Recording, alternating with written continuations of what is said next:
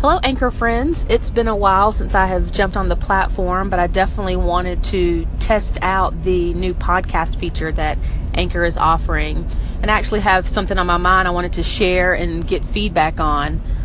So I have a nonprofit that I'm working on starting called The Frontline, where I want to encourage people to use social media for social good and amplify their stories and step up to the front line and all sorts of issues.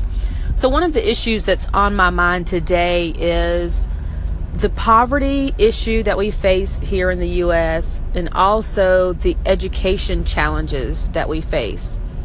So if you work towards starting to get rid of the poverty issues that we have, can you do that without starting with education? So I'm trying to figure out, when people ask, I want to give back, I just don't know what to do. And I'm thinking, in my mind, I've always thought education would be the first place to start.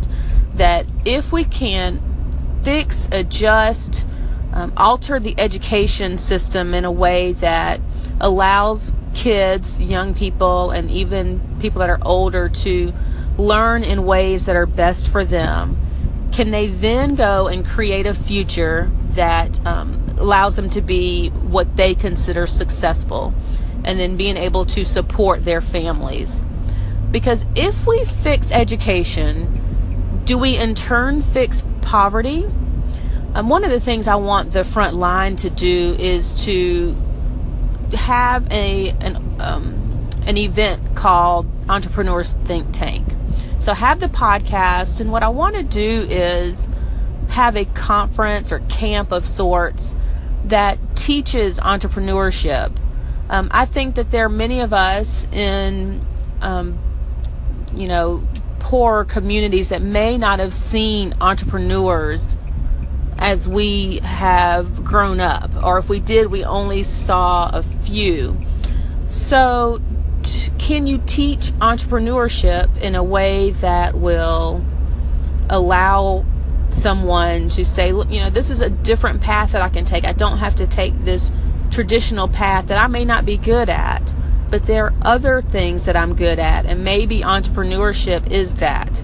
And whatever somebody has as a passion, even as a young person, they may be passionate in music, but how do you turn that into a business where you can then support yourself and your family? So a lot of stuff on my mind today, and wanted to share and look forward to feedback. I know it's kind of all over the place, but I've been looking at these things as I look at starting the nonprofit, the front line, and how I expand that to Entrepreneurs Think Tank.